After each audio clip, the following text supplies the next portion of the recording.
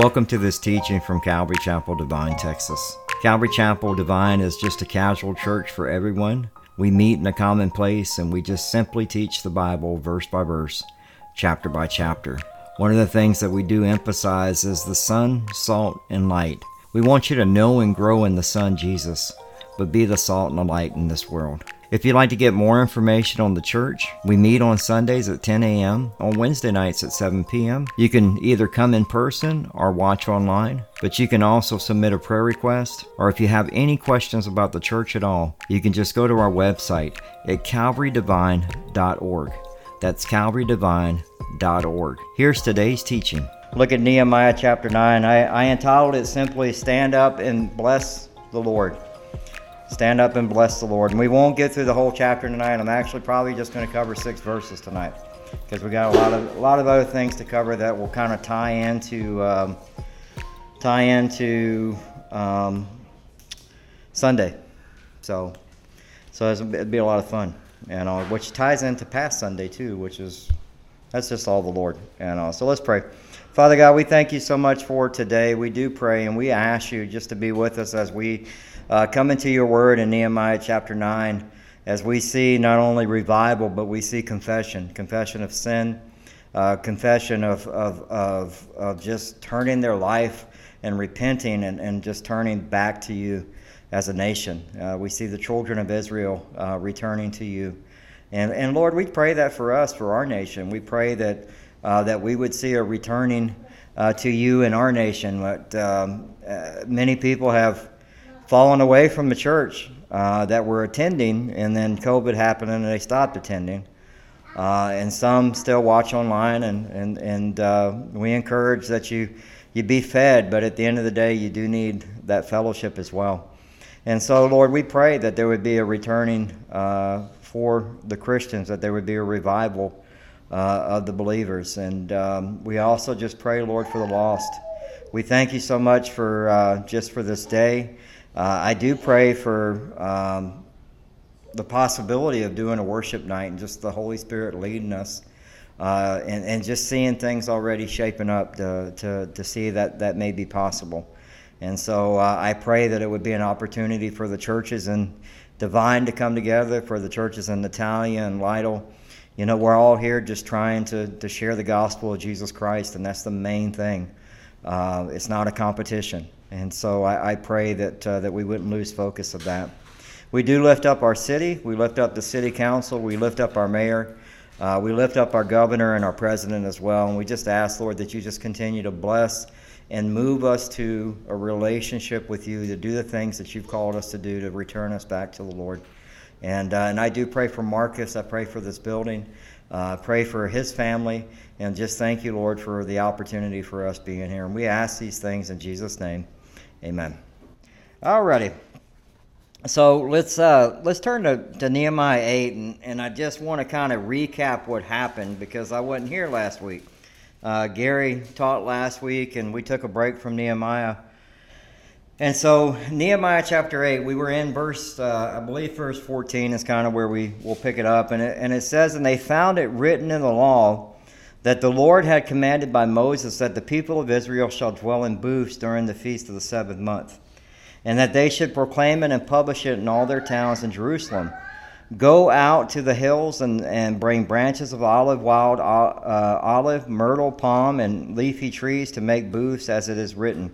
So one of the things that we see is that in Nehemiah chapter 8 is you see them returning to the Word of God, but not just returning to the Word of God. They see that they're supposed to make booths for the Feast of Booths, and they do it. So not only were they reading it, but they were applying God's Word in their life. And they continued to meet, and this is important. In verse 18 it says, And day by day, from the first day to the last day, he read from the book of the law of God. So every day they had developed a habit of being in God's Word. And that's such an important part for us. And understanding revival, understanding what Calvary Chapel is, understanding that Calvary Chapel was part of the Jesus movement, the revival that happened in California as the hippies came to know Jesus Christ. And so many churches that came out of that with Greg Laurie and all the the other wonderful pastors, the Raul Reese and Pastor David Rosales and Jack Hibbs and that whole crew that came out of there that planted churches and has done so much for the Lord. But I think sometimes what we do is we kind of look to the past thinking, well, that thing needs to happen again, but it's a new thing when it happens. And so Calvary Chapel, one of the things that I pray for is if you look at Habakkuk 3:2, so this is probably one of those chapters you probably haven't really looked at too much, right? Not unless you do the one-year Bible. But Habakkuk chapter 3 verse 2 says, O Lord, I've heard the report of you, and your work, O Lord, do I fear. In the midst of the years, revive it. Revive it. In the midst of the years, make it known. In the wrath, remember mercy. And so what we see is Habakkuk stands in awe of God, and he's not looking to the past, but he's looking to what God is going to do in the future, which is important for us. As we look at Calvary Chapel, one of the things that was such an importance for us was the Word of God. And to see actual people that would just come to the church. They wanted to be a church. They wanted to be, when Greg Laurie was holding the revivals, and they wanted to be there. They were inviting people to come to church. And we talked about that this past weekend. It's our responsibility as Christians to share the gospel of Jesus Christ. We have to remember that because that's something important. It's the gospel of Jesus Christ. It's what God, when He sent His Son Jesus and what Jesus did on the cross for each of us, that He died for the sins of this world. He died for you. He died so that you could have eternal life. He died so your eternity begins the day that you give your life to Christ, and He empowers you that day. And so we have to get back to doing what we've been called to do. And I had one of the pastors share this with me today, and I thought it was so important. It says, some want to live within the sound of the church or the chapel bell, but what we should want is to go to the rescue shop within a yard of hell to share the gospel to the lost. We're so divided in this country. And we have to move past that. The gospel will move past that. The gospel will create a way for us to talk to people that would never talk to us because it's the power of the Holy Spirit. We can't be afraid to go out of the walls and share Christ. One of the things that we do see as we get to chapter 9, remember I told you that chapter 8 and chapter 9, they're kind of hinged together because they're dealing with revival. And it deals with 4 things that are very important for revival to happen. There's a number of things that have to happen for revival, but one of them is worship. When we look at the 4 things for revival, the first is worship. God had created the humanity with the capacity to know the love in His worship, and worship is a place where the heart of God meets the heart of His children. In Psalm 95:6 it says, "O come, let us worship and bow down. Let us kneel before the Lord our Maker." See, worship carries the idea of showing reverence to God. It's an active, adoring response whereby we declare His worth. So the first thing we see with revival is worship. The second thing we see is the Word of God. It was something that Pastor Chuck focused on primarily for Calvary Chapel. And it's something that all Calvary Chapels are supposed to have as an emphasis, to teach the Word of God verse by verse, chapter by chapter, because in order for the Jesus movement to happen, the great awakening that happened in the 70s, the main thing was the Word of God. It was the Word of God. And that's why I was saying they actually go day by day by day to hear the Word of God. They had a habit of it. And that's something that we have to establish in ourselves. And if you don't have the app, you can download it. It's called The Word for Today by Chuck Smith. It's on the Android. It's on the iPhone. You can listen to the whole Bible. Chuck taught it, I think, 4 times. They have K. Smith's teachings on there. And so I always say, if you can't read it, then you need to listen to it. But you gotta make a point of being in it. In Nehemiah chapter 8, verse 3, it says, "And he read from it facing the square before the water gate from early morning until midday, in the presence of the men and the women those who could understand, and the ears of all the people were attentive to the book of the law. So we see at the very beginning of the revival, what were they in? The Word of God. They worshiped, and then it was the Word of God. Jack Hibbs shared this week, and it's an unbelievable quote, because it says, if there is decay of the conscience, the pulpit is responsible for it. If the public press lacks moral discernment, the pulpit is responsible for it. If the church is degenerate and the worldly, the pulpit is responsible for it. If the world loses its interest in Christianity, the pulpit is responsible for it.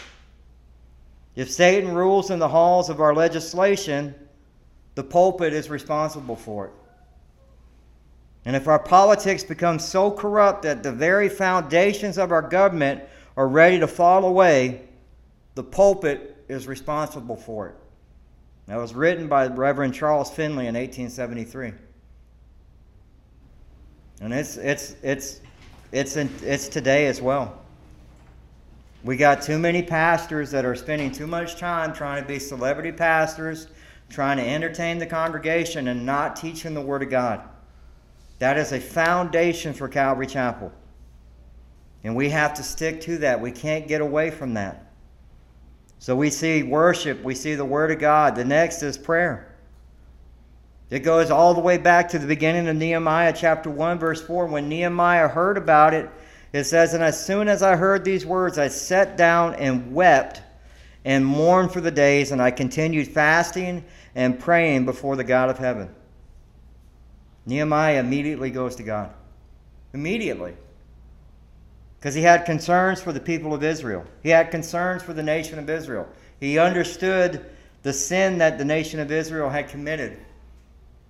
He understood that the city of Jerusalem, the temple, nobody could do temple worship because of the safety, because there was no wall around the city. And so he began to pray in Nehemiah chapter 1, verse 4. And he prayed for 4 months. For 4 months he prayed this one thing, to be able to go and build the wall. Prayer is essential for a revival. Worship, the Word, prayer, and then finally confession, repentance. Why do we need to confess? We see in chapter 9 when we see Israel, they were rebellious. And as we look at the history in chapter 9 next week, we're going to get a complete history lesson of the children of Israel, and rebellion after rebellion after rebellion. And we see the mercy of God.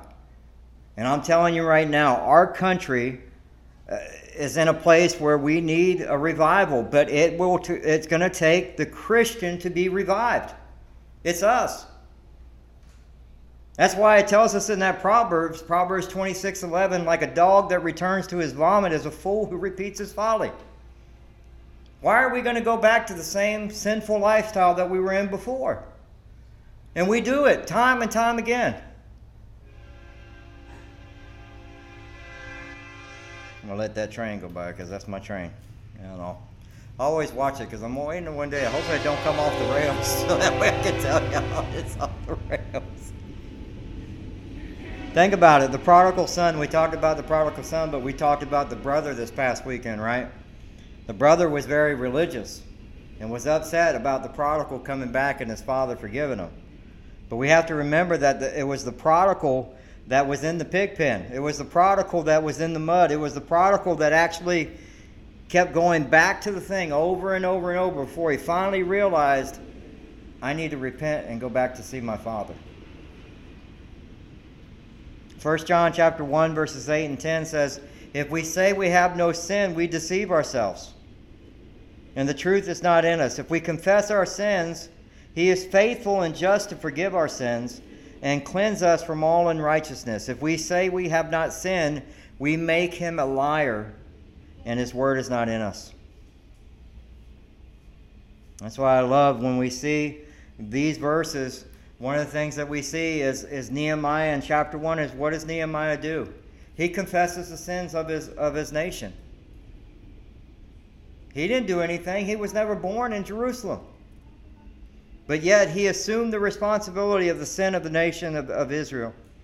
In Nehemiah chapter 1, verses 5 and 6, and it said, I said, O Lord God of heaven, the great and awesome God who keeps the covenant and steadfast love with those who love him, keep his commandments. Let your ear be attentive and your eyes open to hear the prayer of your servant, that I now pray before you day and night for the people of Israel, your servant, confessing the sins of the people of Israel, which we have sinned against you. Even I and my father's house have sinned.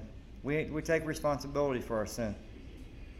So what do we see when revival? So as we go into chapter 9, something that's very important is as we look at revival that started in chapter 8, we see that the worship, the reverence of God, we see the Word of God having a priority in their life. We see prayer being something that we don't... one of the things that I always say, it drives me crazy, is when somebody says, I'll pray for you. And they don't pray for you when they're right there. Because I need prayer then. If I'm telling you I need prayer, I need prayer. Because how many times will you actually go on Facebook and say praying and you don't pray? Right? Hey, we need to put a focus on prayer. And then the last part is confession. So the worship, word, prayer, and confession. That's the recipe for revival. One quick little note that Warren Worsby said is in Daniel 9, Ezra 9, and Nehemiah 9, all three of those chapters deal with revival. Now, what significance that has, I don't know. But it's awesome to see that God continues to revive and refresh and restore his people. Right? And that's what the Church of America needs. And so what we see is the time of feast, the tabernacle, the Feast of Booths. It's over and they have a day off, and yet they want to get back to the Word of God. In Nehemiah chapter 9, verses 1 through 6, we'll look at these verses, and I just simply entitled it, and I know y'all probably thinking, man, Mike, you're already 15 minutes in. We're only doing 6 verses tonight, so don't freak out. So I entitled it, Stand Up and Bless the Lord, and that actually comes from, I believe, Nehemiah chapter 9, verse 6, and I love that quote because that's something so important for us. And so we see in Nehemiah chapter 9, verse 1, it says, Now on the 24th day on this month, the people of Israel were assembled with fasting and sackcloth and with earth on their hands. So fasting, humbling themselves. And fasting, I know for us, it's hard. There's so much misinformation on fasting. And it's funny because I got to talk about it again on Sunday. It's in our scripture for Sunday. That's what I was saying. There's so many parallels to what was taught Sunday, what we're teaching this Sunday, and what we're teaching tonight. But fasting is a humbling, and it's a way for us to connect with God on a level, a one-on-one level, and it's a private thing that you're supposed to do. You're not supposed to tell everybody you're fasting, right? Because that's what the Pharisees did. They made themselves look sickly, like I haven't eaten in a few days, and they would bring attention to themselves. But biblical fasting, something that we need to understand. Fasting is done in a few different ways. The first is we fast to obey God. In Isaiah chapter 58, verse 6, it says, It is not that the fast that I chose to loose the bonds of wickedness, to undo the straps of the yoke, to let the oppressed go free, and to break every yoke. And so one of the things that we see is when he's fasting, he's looking for not the Lord to alleviate the misery, but he's actually just trying to come alongside and pray for that person's spirituality, for them to be saved, for them to come back to God. And so he's fasting for a friend. And that's something that we do biblically because we're doing it because we're obeying God. The other thing that we fast for is to deny the flesh. In Daniel chapter 9, verse 3, it says, Then I turned my face to the Lord, seeking him by prayer and pleas from mercy with fasting and sackcloth and ashes. So when Daniel learned God's truth, he experienced and humbled humbled him, and he moved him to worship the word and prayer.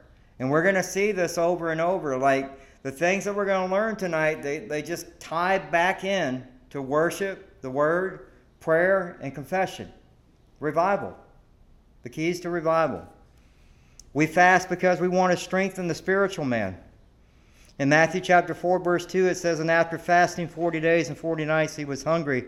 And so we know that Jesus fasted, Moses fasted, Elijah fasted for 40 days. And it strengthened them. We also know that fasting, we're honoring God without drawing attention to ourselves. In Matthew chapter 6, verse 16, it says, and when you fast, he's talking about the Pharisees, when you fast, do not look gloomy like the hypocrites, for they disfigure their faces, that their fasting may be seen by others. Truly I say to you, they have received their reward.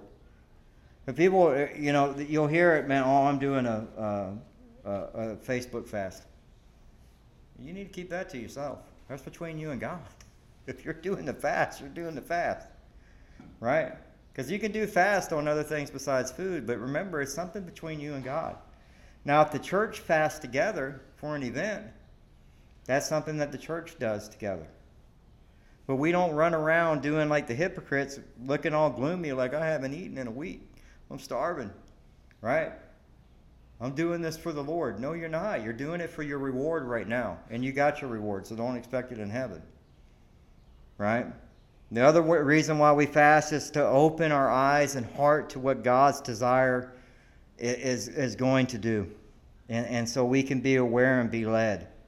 In Acts chapter 13, verses 2 and 3, it says, while they were worshiping the Lord and fasting, the Holy Spirit said, set apart for me Barnabas and Saul for the work to which I have called them.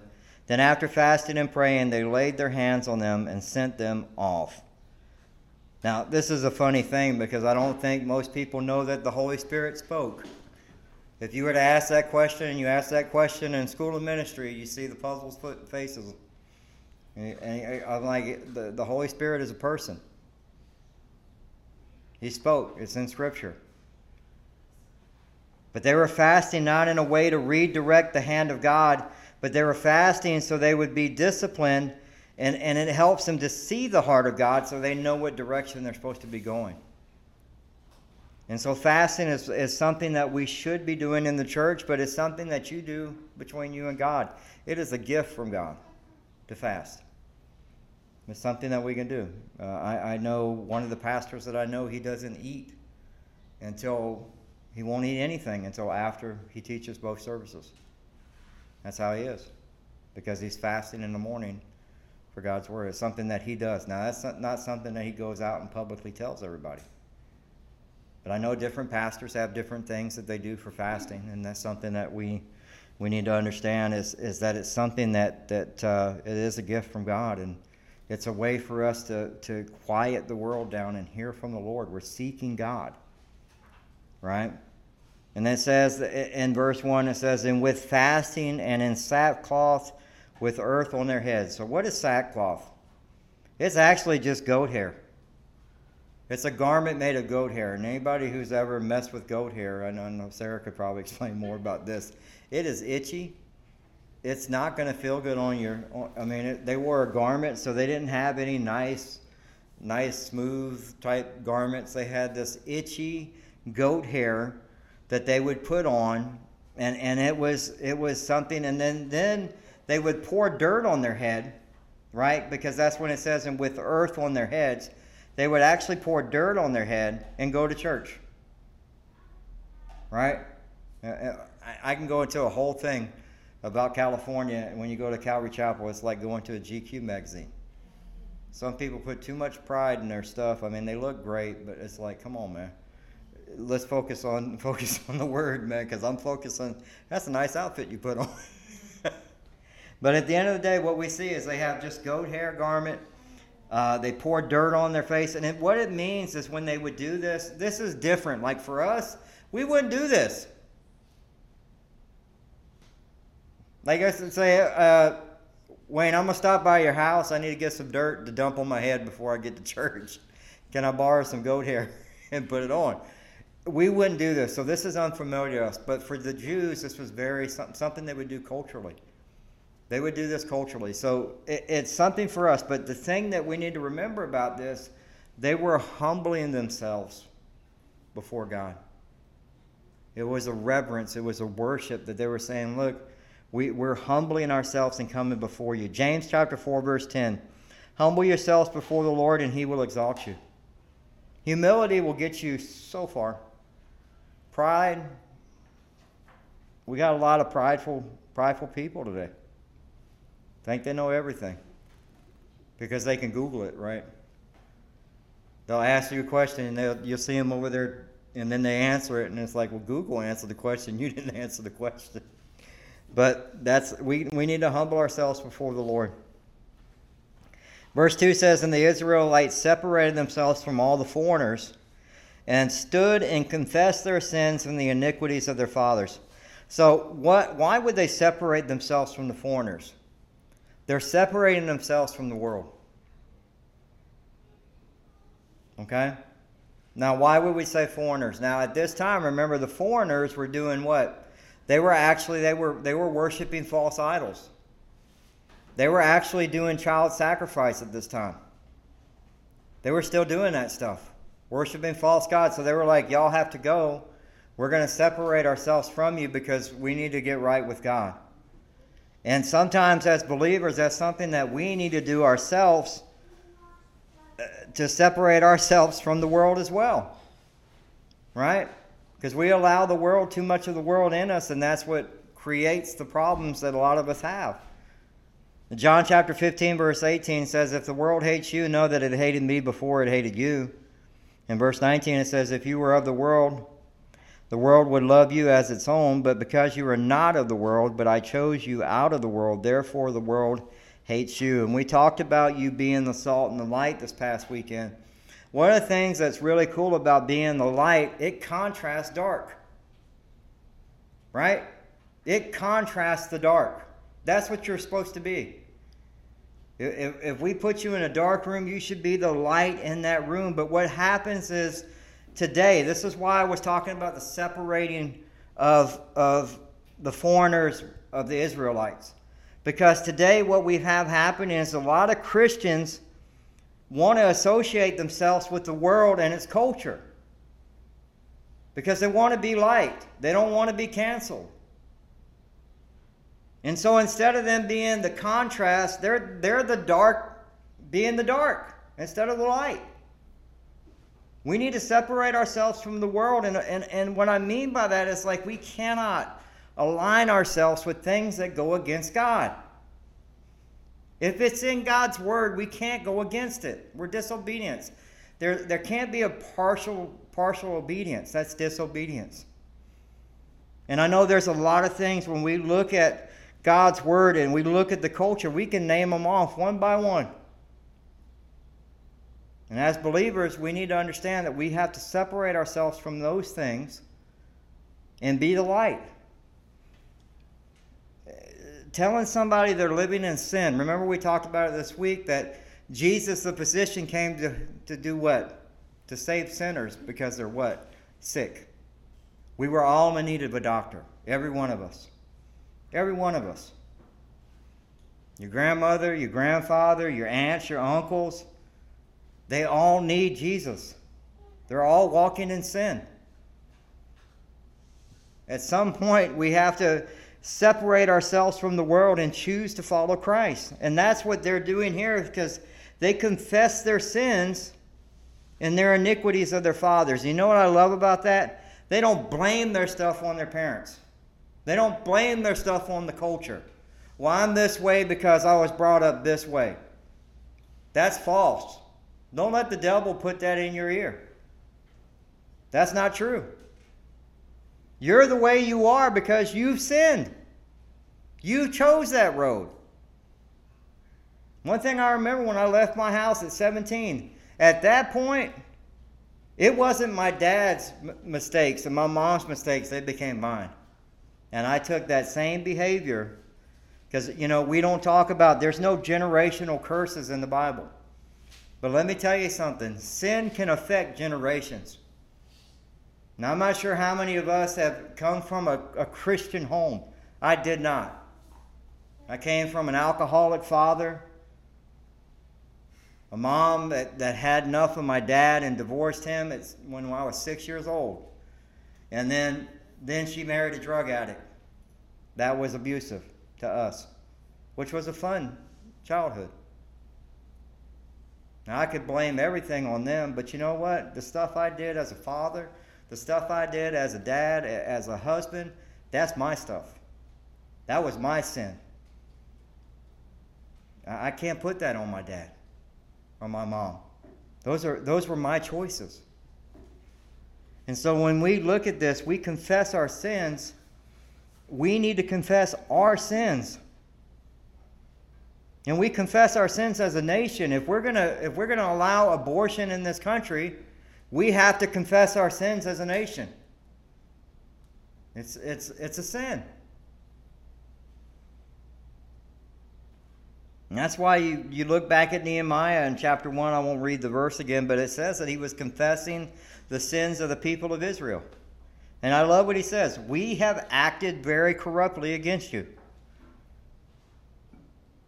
It's a cycle of sin. Now, our grandkids is the first generation of kids to grow up in a Christian home. My dad did not know Christ. His grandfather never went to church. We didn't grow up in a godly home. My grandparents never went to church. I remember just going Sunday to peel shrimp and watch them drink on Sunday. That was their thing, barbecue, and that was Sunday. And so one of the things that we have to do is we have to get out of that pattern and actually confess our sins. If we want revival to happen in our lives, we have to confess our sins. We have to get right with God. In 1 John chapter 2, verse 1, it says, "My little children, I'm writing these things to you so that you may not sin. But if anyone does sin," and this is the beauty of the gospel, "if anyone does sin, we have an advocate, the Father, Jesus Christ, the righteous. He will forgive you. You just have to repent." And we know the verse very well in Romans 10:9, "But if you confess with your mouth that Jesus is Lord and believe in your heart that God raised you from the dead, you will be saved." And that's what we learned this weekend in Mark chapter 2, verse 17. "And when Jesus heard it, he said to them, 'Those who are well have no need of a physician, but those who are sick. I came not to call the righteous, but sinners.'" They stood and confessed their sins.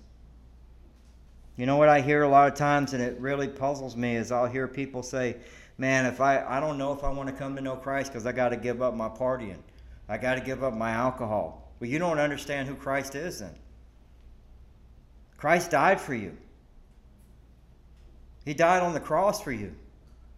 Because Christ doesn't want you in hell. Because that's where this is going to end up.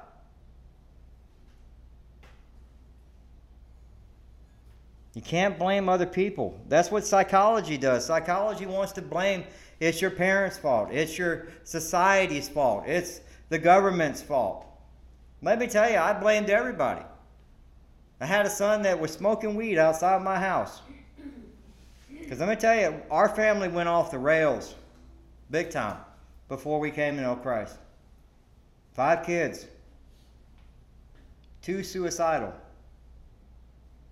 1 smoking weed, thinking that was going to fix the problem. And I catch him outside the window, and I'm like, what are you doing? "Well, you told me we can't smoke in the house." It's like, what are you doing outside the house? And you know who I went to blame? The school. Because he told me about it at school. I went to the principal. I was like, "Do you know what's happening in your school? My son bought weed here yesterday." And he goes, "You have no clue, do you?" And I was like, "What do you mean?" He goes, "I have to bring the drug dogs through here twice a week. And that's something light compared to the stuff we find. Meth, crack." He goes, "That's nothing." See, I want to blame somebody else for my son's downfall. But it's my fault as a father. I failed him. And see, that's the thing. Psychology wants to blame it, but we need to understand that when we come to Christ, we're a new creation. The old has passed away in 2 Corinthians 5:17. Therefore, if anyone is in Christ, he is a new creation. The old has passed away. Behold, the new has come. We confess our sins. We're cleansed of our sins. But you got to let go of those influences of the world. And then it says in verse 3, and they stood up in their place and read from the book of the law their God for a quarter of the day, and for a quarter of it they made confession and worshiped their God. That's 3 hours of preaching, 3 hours of confession, worship, and prayer. You can't do this in church today. People freak out if you go past 45 minutes. Well, hey, what are you doing? I'm teaching the Word. That's what we're here to do. There was a time when people were hungry for God's Word. And unfortunately, we're in a time where people are hungry for so many other things but God's Word. They look for answers in everything but God's Word. And God's Word has the answers for everything that we need. 2 Timothy chapter 3, verse 16 and 17 says, all Scripture is breathed out by God and profitable for teaching, for reproof, for correction, and for training in righteousness, that the man of God may be complete, equipped for every good work. I love that because it's profitable. It guides you. It corrects you. It's allowing God to make you complete, to shape you like Christ, transforming you from dark to light. Right? Ezekiel chapter 3, verses 1 through 3 says, and he said to me, Son of man, eat whatever you find, eat this scroll, and go speak to the house of Israel. So I opened my mouth, and he gave me the scroll to eat, and he said to me, Son of man, feed your belly with the scroll that I give you, and you'll fill your stomach with it. Then I ate it, and it was in my mouth as sweet as honey. Right? What does Deuteronomy chapter 8, verse 3 says? That's the same thing that Jesus quoted to the devil. And he says, that, and he humbled you and let you hunger and fed you with manna, which you did not know, nor did your fathers know, that he might make you know that the man does not live by bread alone, but man lives by every word that comes from the mouth of the Lord. Jesus is tempted, and what does Jesus use? The Word of God. What are we supposed to use? The Word of God. That's what shapes us.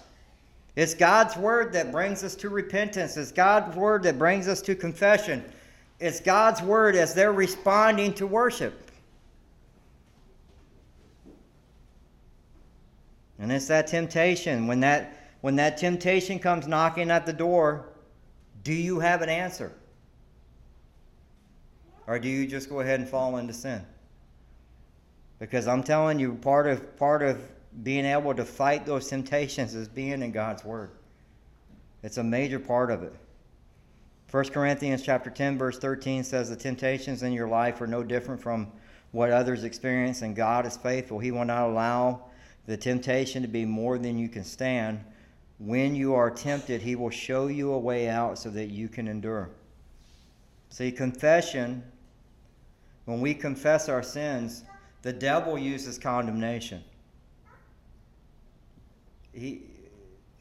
You're worse than you think you are. But Lord, forgive me of my sin. He's never going to forgive you. That's the devil. That's the devil. God's voice is conviction, and it actually draws you closer to Him. It draws you closer to Him. See, this is the thing. What I was saying is that people will think that they're giving up all this stuff from the world.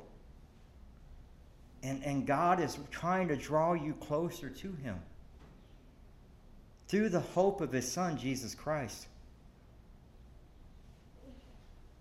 In Genesis chapter 4, verses 6 and 7, it says, the Lord said to Cain, why are you angry? Why has your face fallen? If you do well, will you not be accepted? If you do not do well, sin is crouching at the door. Its desire is contrary to you, but you must rule over it. It's something that we need to understand, is that the devil is constantly coming after you. It's not going to end. And you need to be ready for when sin comes knocking at your door. And not just knocking at your door, but knocking at your door to take your kids, right? Your spouse. That's what the devil's here to do. To kill, steal, and destroy. See, confession changes us, and it also changes the church. So when God is restoring and rebuilding, the first thing we have to remember is the gospel of Christ. That's what changes lives. So we shouldn't put Jesus off. Peter did that, remember?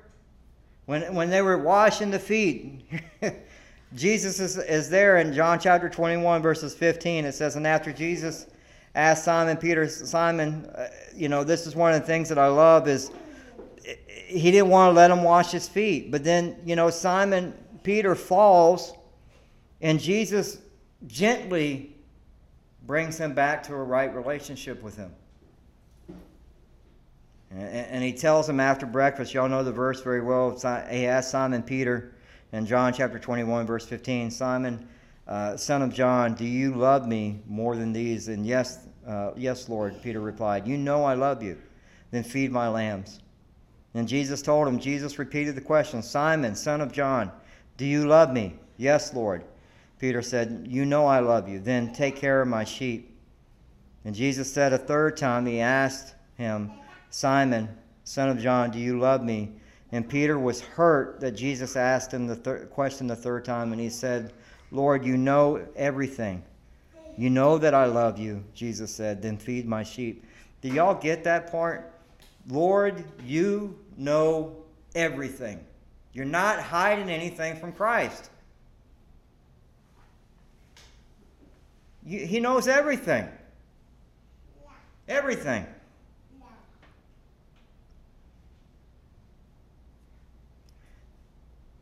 And that's one of the things that I pray is that, as we study, we were in last week and we were talking about how Jesus came for sinners, is like we actually confess our sins. If there's something going on in our heart, anger, lust, whatever it is, we confess it. Pride. See, we think they're little sins and big sins, and all of them are sin. They're all sin. And we need to confess them, because it's hindering our relationship with Christ. And in verse 4, it gives a list of names. I'm not going to butcher those and make y'all go through them. But it says, on the stairs with the Levites stood. And the list of those names are the actual leaders. And the leaders of the city are crying out to the Lord. And they cried out with a loud voice to the Lord their God. And then we see verse 5, the Levites, all the priests, and they're listed. And this is where we got the title of the verse. In verse 5, it says, stand up and bless the Lord your God from everlasting to everlasting. Blessed be your glorious name, which is exalted above all blessing and praise. So you know what they're doing? They've confessed their sins, and now what they're doing is they're worshiping God. They're worshiping God. They've been forgiven. And I love what Pastor Skip said, and I'll probably say this probably till I go home to be with the Lord.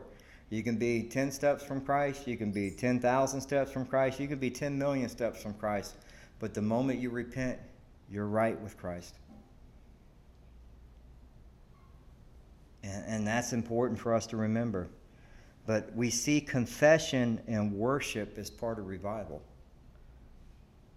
And then what we see through the rest of chapter 6 or chapter 9 from verse 5 on, it's actually the longest prayer in the Bible. And it's actually going to go over the rebellion and the history of the nation of Israel.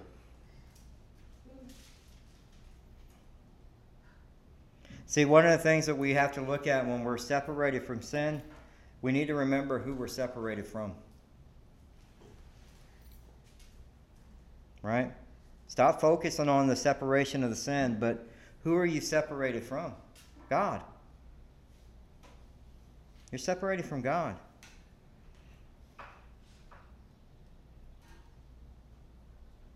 See, a lot of times we don't want to give up stuff, and we'll glorify the things of this world, but we won't glorify God.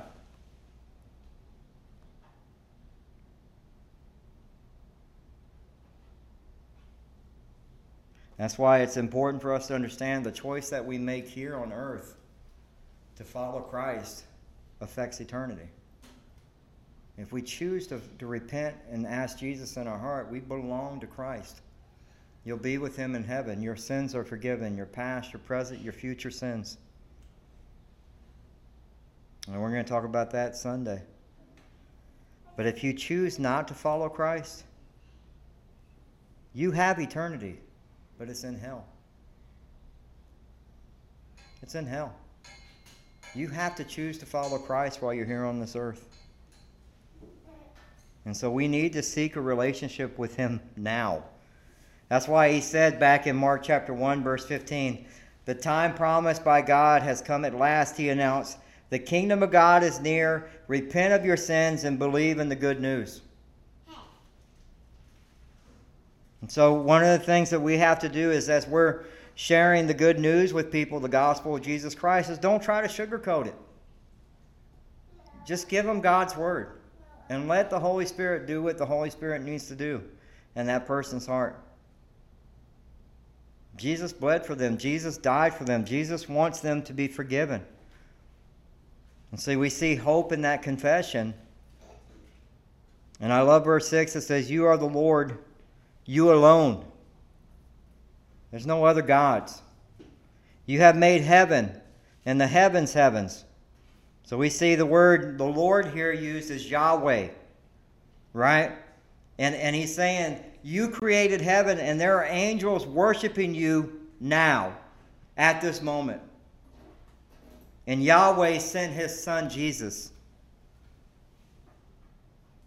And he says, with all their hosts and the earth and all that is on it, the seas and all that is in them, you preserve all of them, and the host of heaven worships you. So we see that God created everything. In Genesis chapter 1, verse 1, it says, in the beginning, God created the heavens and the earth. He alone, God alone. Exodus 20, verse 3, you shall have no other gods before me. Why? He's a jealous God. In Joshua chapter 24, verses 19 through 21, it says, but Joshua said to the people, you are not able to serve the Lord, for he is a holy God. He is a jealous God. He will not forgive you your transgressions or your sins. If you forsake the Lord and serve foreign gods, then he will turn and do harm and consume you after having done good. And the people said to Joshua, but we will serve the Lord. And you see, this is all the way back as they're walking into the promised land, and what do? They've fallen. By the time they get to Judges, there's generations that don't even know who the Lord is. Thing is with the internet, I think a lot of people know who God is today. But they don't know who God is. They don't understand that part of it. And so making sure the gospel of Christ goes out is so important. So what is our application for tonight? First, we love what we worship. So who or what are you worshiping today? Right? We love, I can just look at your bank account. You can tell what you worship. Well, look at your settings on your favorite streaming. You can tell what you worship. Like, we're going to talk about the filling of the Holy Spirit this weekend. It's like we're supposed to be filled with the Holy Spirit. But we can't be filled with the Holy Spirit if we're filled with the things of this world. So what are we worshiping? We are to love him above all else. So is there anything in your life that's above God right now? Because God's supposed to be first. Mark chapter 12, verse 30 says, and you shall love the Lord your God with all your heart, with all your soul, and with all your mind, and with all your strength. And that's why he says in Nehemiah chapter 9, verse 3, and they stood up in their place and read from the book of the law, and they had no problem that they spent 3 hours in it. They had no problem spending 3 hours in the Word and preaching and praying and worshiping and confessing. Second application. How do you respond to God's Word? Does it bring you to confession and worship and prayer? I love Psalm 119, verse 25. Psalm 119, verse 25, it says, I lie in the dust, revive me by your word. Revive me by your word. Is there consistency in your time of reading God's word? Because I can tell you there's probably consistency of you checking this thing. I'm guilty for this too. So I don't want to put anybody on blast. I bet you there's consistency for you checking your Instagram. See, the kids are on TikTok now. And oh Lord, what's the other one? They're not. I'm just talking about kids. Please don't. I don't want to get you in trouble. I'm not trying to get you in trouble. They're not on Instagram and Twitter and all that stuff because your parents are on that stuff. You know, my son told me he's 18, so that's how I know. You know, I'm sorry, but I'm talking about youth overall. But we'll check that stuff, and you know what? We can sit and go, well, my teenager, my son does that all the time. So do you. So do you make time to be in God's Word? And does it bring you to a place of confession and worship and prayer? Last piece of application, and this is it, and we'll end it up here. When confessing sin, are you trying to justify your own sinful behavior or seeking to be justified by the blood of Christ? Are you trying to justify your own sinful behavior or are you seeking to be justified by the blood of Christ? It's really easy to justify ourselves because we do what? We compare ourselves to other people. Well, I'm not as bad as he is. No, you're in sin too. John chapter 13, when Jesus is washing the feet, Peter said, no, you're not washing my feet. And John chapter 13, verse 8, Peter said to him, you shall never wash my feet. And Jesus answered him, if you do not wash you have no share with me. And then Simon Peter said to him, Lord, not my feet also, but my hands and my head. And some of us need to ask that from Christ tonight. Don't just forgive me of my sins, Lord, but don't just wash my feet, wash my heart, wash my head, wash my hands. We don't want to be like Ezekiel when Ezekiel's being told how to go out. In Ezekiel chapter 3, verse 7, it says, but the house of Israel will not be willing to listen to you, for they're not willing to listen to me. This is God. And he says, but because all the house of Israel have a hard forehead and a stubborn heart. And as Christians, that's one of the things we have to be mindful of. Jesus says, he who has ears, let him hear. We have to decide if we're going to submit to Christ and obey him. And a simple obedience. And next week, as we go through the remainder of the chapter, you're going to see rebellion after rebellion after rebellion after rebellion. And yet God's mercy is new every morning. He forgave them. And so what I'm going to do is we're going to close out in prayer. And I just want to give you a time just for you. If there's something on your heart and you're saying, Lord, and that's between you and God, just take that time and just say, Lord, you know what? Wash my heart. Wash my thoughts. Just cleanse me. Because we all need that. That's how revival starts. That's how revival starts. And remember, revival, very simply, worship, prayer, word, confession. Let's pray.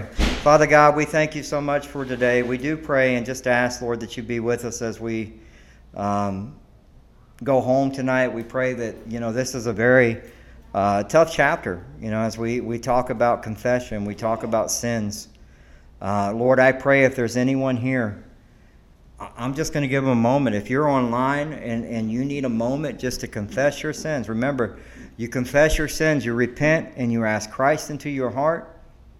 Believe in him that he died on the cross for you. You're his. You're his. And if you belong to him and you've gotten off the path, just take a moment and just say, Lord, you know what? Forgive me. Help me.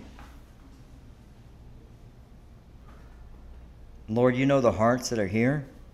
You know the hearts that are online watching. You know the hearts that will listen to the podcast. And Father God, I just pray that you help cleanse our hearts.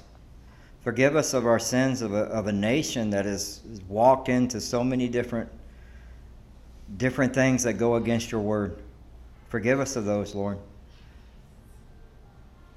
Turn us back to you. And Lord, I pray for revival in each person here tonight. That revival starts with us, the people of God. I pray for the city of Divine. I pray for just the state of Texas, Lord. Be with us. Let us, instead of running from God, or instead of running to the things of this world, instead of having consistency with the things of this world, let us be the contrast. Let us be the light that contrasts the dark.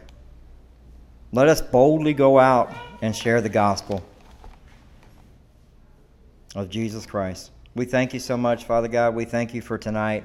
I pray that you get everybody home safely and just do a work in our lives, Lord.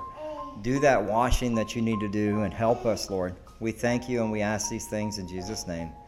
Amen. Amen. God bless. Thank you so much. That was Pastor Michael Petit from Calvary Divine, Texas. Remember, if you need to get more information on the church, you can do that at calvarydivine.org. God bless.